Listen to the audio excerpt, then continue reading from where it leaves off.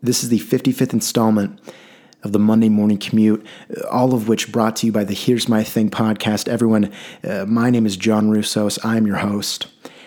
And I have to say, the last piece of meat that I had, I think it was a little over 2 weeks ago. I was on a flight from Tokyo to Seattle. I had a pork chop. I didn't feel too good after. Chapter 1. Coming to terms. Growing up, dinners, my parents and I mean, barbecue chicken, common occurrence. Of course, there's a salad to kind of back that up. Tapping into our Greek roots, lamb was always an option. Rare, but it was an option, and usually heavy with lemon it was. Steak, not at home, but we'd go out and we'd have steak. Ribs, if we went out. We didn't frequent Chili's, but my mom and I, if we ever escaped, usually going there. It was a 2 for $20 meal. Herself, the Chardonnay, a nice salad.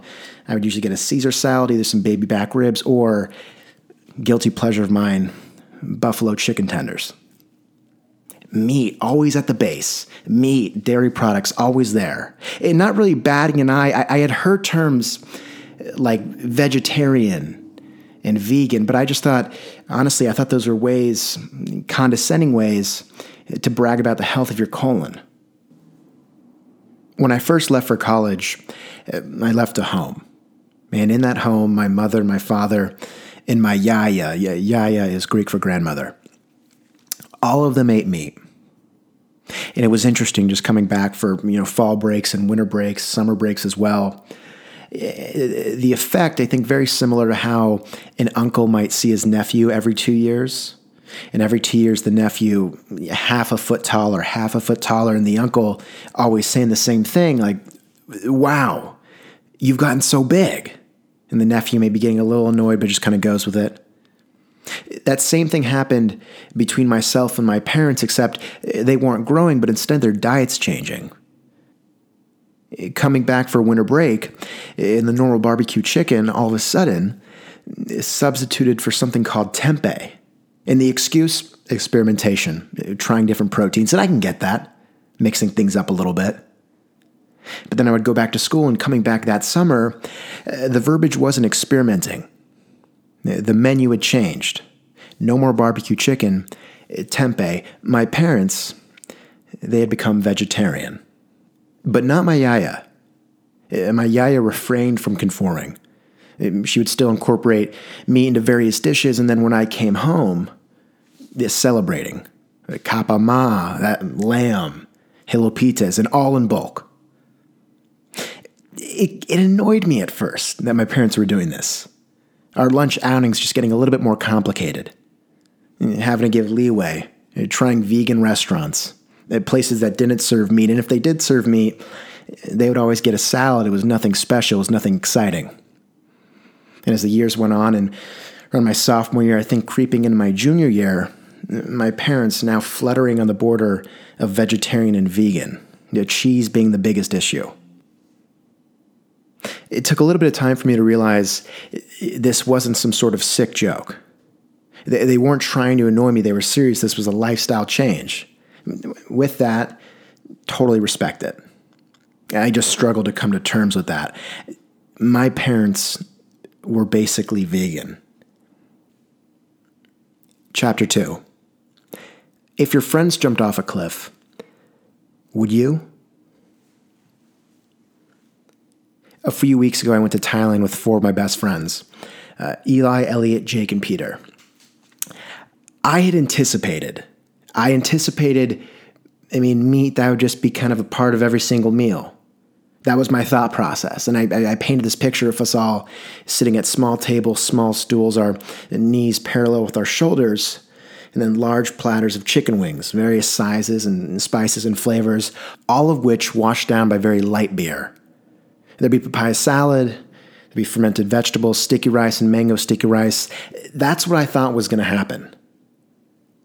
And I not that I should have known better, sort of caught off guard, not really, and I'm not putting any blame anywhere. This is observational.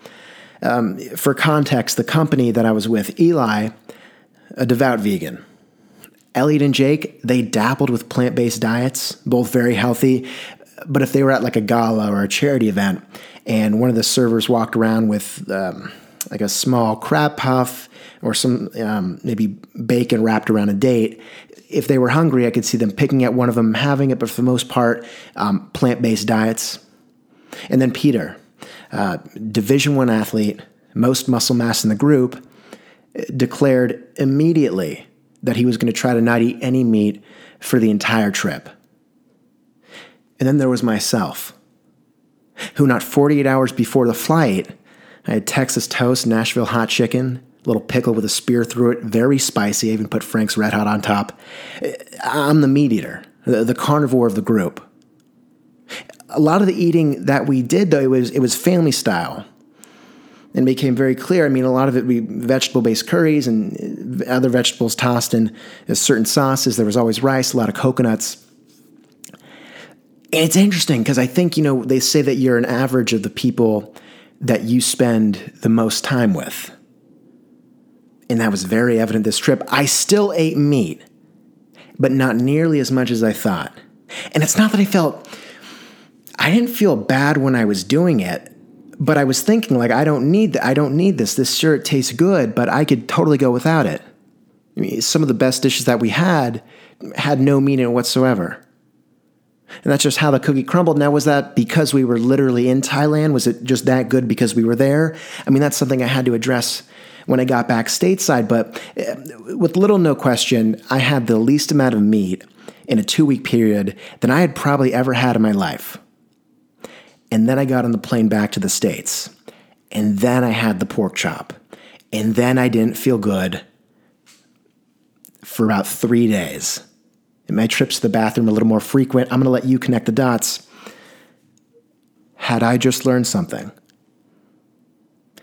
Bit of a change in the tides? We'd have to see. Chapter 3. Plot twist. I haven't eaten meat in 2 weeks. The last piece of meat I had, pork on the plane. And hold on, I'm not saying I'm vegetarian. I'm going to pump those brakes. Not saying I'm vegetarian. Not even close. I feel like to say that I'm vegetarian, very similar to saying that you can kickflip. The skateboarding trick kick, it's very similar. If you land a kickflip once, you're not allowed to say that you can kickflip. You'd be lying. Do it twice, do it 10 times. I don't know. I think to say that you can kickflip, to say that's in your arsenal, you got to be able to do it on demand. For me to claim that I'm vegetarian, I've got to do this for 6 months by choice. 6 months. That's a tall order. Do I think I'll get there? Maybe. We'll see. I think it's cheaper. Right off the bat, I think it's noticeably cheaper. I'm not telepathic. I think that comes with being vegan. But overall, I mean, we'll see how I do. Feeling fine. I am paying a little more attention as to what I'm eating. I'm not really reading the back of, like, I'm not reading the nutritional information. But, for example, like pho, that's a bone broth. And I didn't know that. But I know that now. Right. So I slowly picking things up. And I would imagine if I continue to not eat meat, maybe I start truly inspecting what it is and what goes into what. I mean, I think that's all part of the process. But just thinking about that, I can see where the transition from vegetarian to vegan goes. That makes sense to me. Start shopping at different places, eating at different places. And on Sunday, I was watching this video, and basically it was a tour of Dana White, the president of the UFC's office. And it's not an office. It's not even a house. It's a mansion. It's massive. That's beside the point. But I think at the 15-minute mark, he started drinking what looked like the sports beverage Body Armor. And I don't know their flavors, but it looked like a kiwi melon. It looked very good.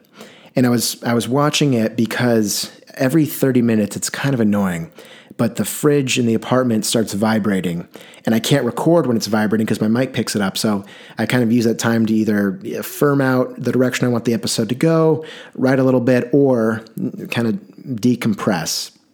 But I was watching the video, refrigerator still humming, and I'm thinking, that looks very good. I could go for that right now. It was a Sunday afternoon around 3:30 p.m., 79, 80 degrees, nice cool beverage. Look, there's a gas station maybe 4 blocks away. I'd go for a walk, clear the head, and then get back to business. It seemed good. It seemed like a plan. And it was. Grabbing my phone, my keys, I'm out the door, locking it. I'm not 2 blocks into this walk, and I'm already feeling a little bit better. The sun, it feels nice out. But then I realized something. So I'm going there for a sports beverage. I'm going there for Body Armor to a gas station. Now, historically speaking, myself, and all too in tune with it, I know very easily I'm losing control. Because I'll go for the Body Armor, but I'll leave with sour Skittles.